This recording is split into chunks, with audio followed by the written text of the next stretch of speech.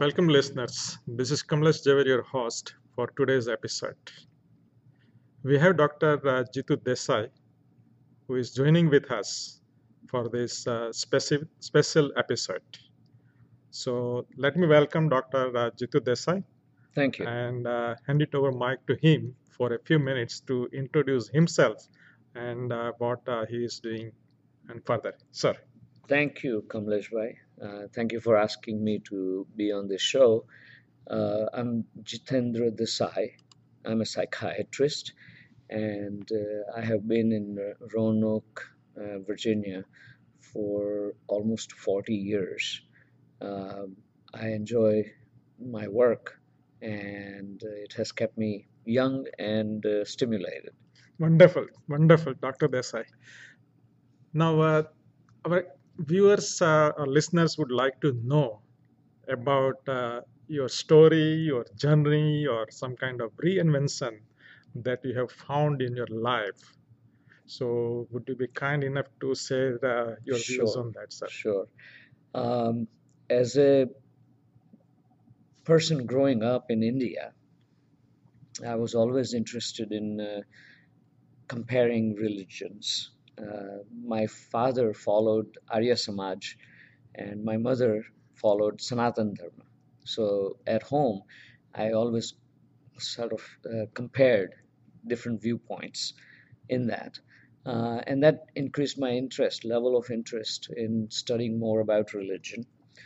And then I came to America when I was 25 years old, and I had no time to study religion at that time, and I had no place of worship either. So I had to reinvent myself, and I had to immerse myself in my career as a psychiatrist, and it went on until I saw the movie Gandhi in 1984, and that changed me.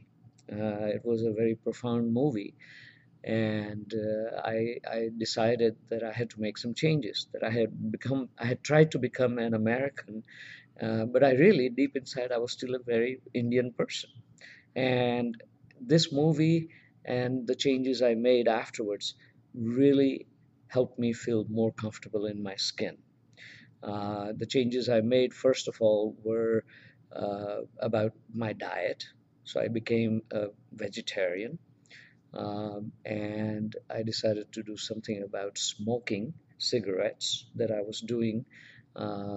And I also started studying more about religions and comparing. Now I had not only had to compare different parts of Hinduism, but now I had to compare it with Christianity and Judaism.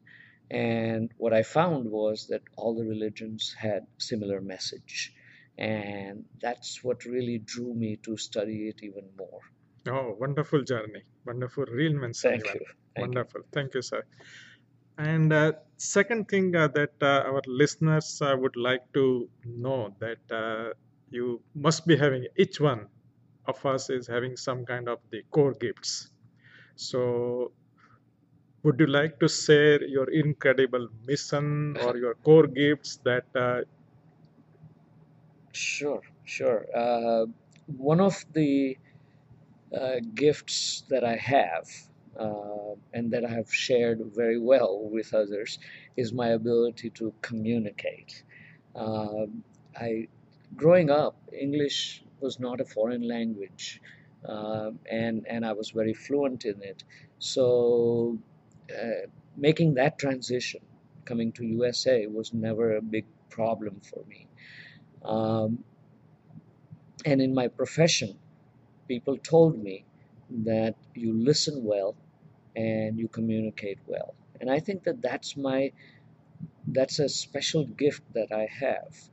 And the other gift that I have used for the benefit of the community, Indian community in Roanoke, is that I realized in my profession that people feel kind of lonely, especially when they come from a different culture, different country. They feel very alone in this country, even though America is a very welcoming country. Um, So I felt that I needed to do something for the community, to for all of us to get together and do things together, because there is safety and security in numbers. A group makes us more secure and stronger. And so I started to work on that. And again, that happened after 1984, after watching Gandhi movie, that I thought, wouldn't it be nice to have a temple or a community center for Indians? And that's how everything got started. Took a long time, but in 1998, we finally were blessed with a temple where everybody can come and be part of a community. Wonderful. Thank you for sharing your gifts with all the community members in Roanoke, Virginia. Now, another question that many times we are having is that why do we do what we do? So, It changes depending upon your age. And in Hinduism, they say that when you are in grihasthashram, you need to collect as much money and as many material things as you can, because you are not only providing for yourself, but you're also providing for your family. So your emphasis is on family and safety and security for their financial future for the family. But then your definition of family expands as we get older, and as we get more settled into Grihasthashram, then at some point we start thinking of larger things. And then the concept of Vasudhaiva Kutumbakam, the whole world is my family. The definition of family expands, and that's when you start thinking about bigger issues. Whatever I'm doing, is it good for me only, or is it going to benefit other people? And not just my family, but my community as well. And that's what has been prompting me to do a lot of things that help other people in the last 20 years.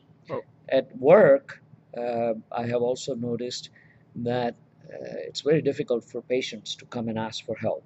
So, and even if they come and see me, it's very difficult for them to open up. So, one of the things I do is I use humor to decrease the tension in any setting, and my patients really like it. So, that's another thing I do. And the third thing is I can never do anything by myself, that I need a team to help me. So at my work, I've always been a member of a team. And the team, again, it's the same concept. Team makes you feel stronger. And if 10 people on the team put their heads together, they come out with a better solution. And so I am a strong believer in team approach and community approach. okay, so I understand that you are a team player, Correct, team builder, correct. and team leader also. Correct. That Wonderful. happens. I don't know how that Naturally, happens. naturally, it Right. happens, Yeah. right? But Right. once you are a team player, you understand Mhm. that what does it take to lead a team, Right. what does it take to build a team, Correct. and then the leadership quality gradually will come up. Correct. And there are two kinds of leadership: leadership by example and leadership by dictation. Correct. And I'm not a dictator. So I would, whatever I want my community to do, I would do it myself first, and then other people will pick up on that, and that has happened very well over the years.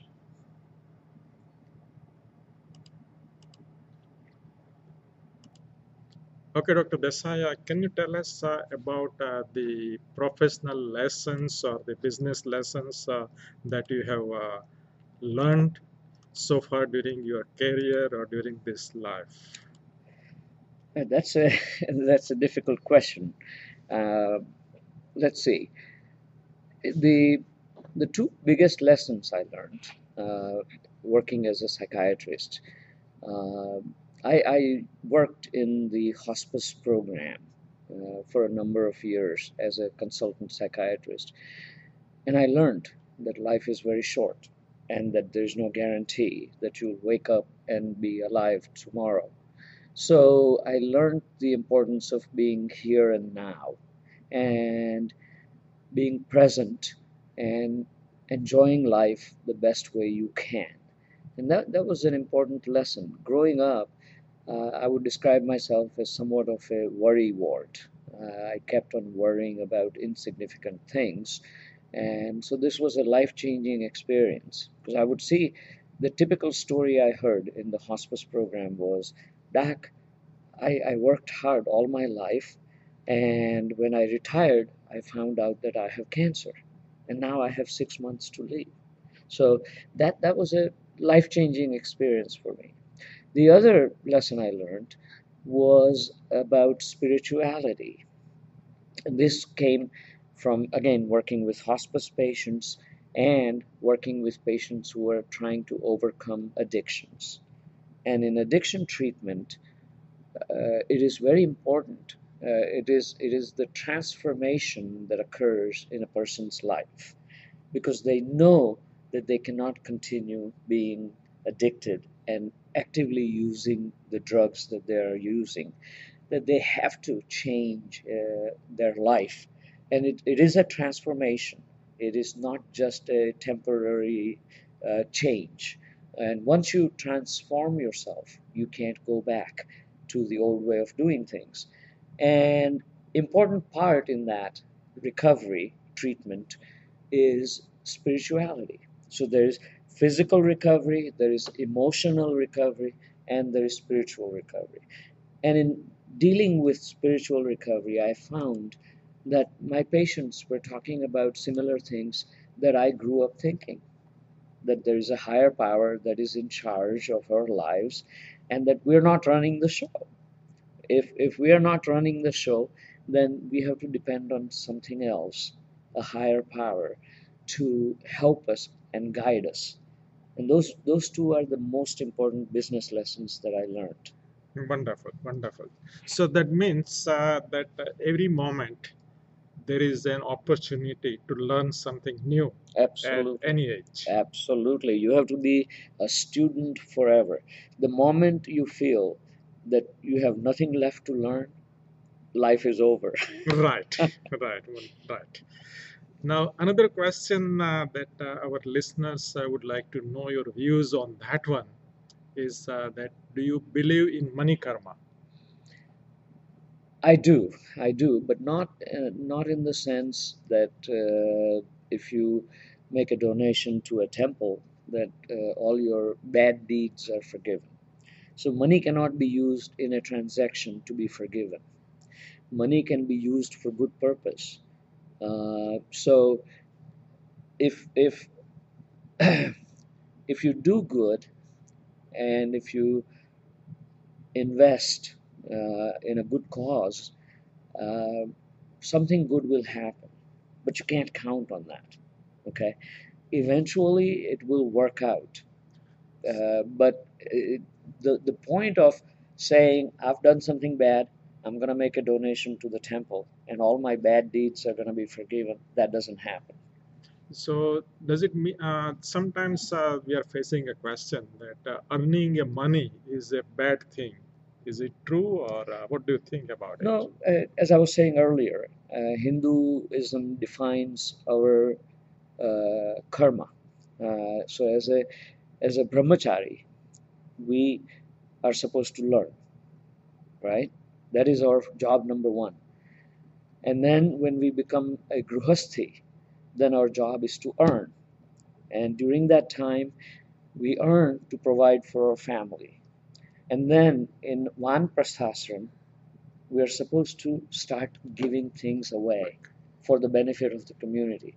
And then in Sannyasashram, there should not be any desires left. And if we follow this kind of dictates of Hinduism and the four stages of life, then it is all mapped out for us. Absolutely right. Hmm. And One typical question sometimes we get that do you think that being seen is a choice?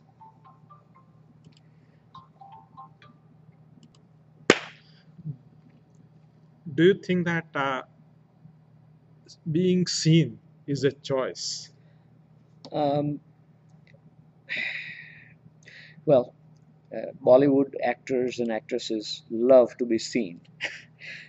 So there's a part of our personality that wants to be noticed, and there's a part of our personality that wants a certain degree of privacy and even invisibility.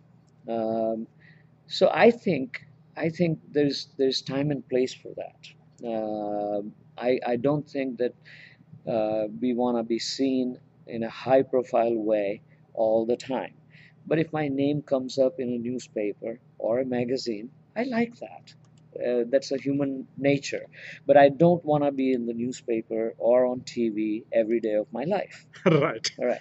So that means sometimes being seen gives you some kind of encouragement to do something positive further Correct. in life. Correct. And the idea is that if you're doing it in the service of others, then rewards will follow. But just because you are doing in the service of others doesn't entitle you to be in a newspaper or a magazine. Correct. It may or may not happen right away. It might take 10 years for people to notice you, but that's okay. I would not do anything attention grabbing just because I want to be seen or heard.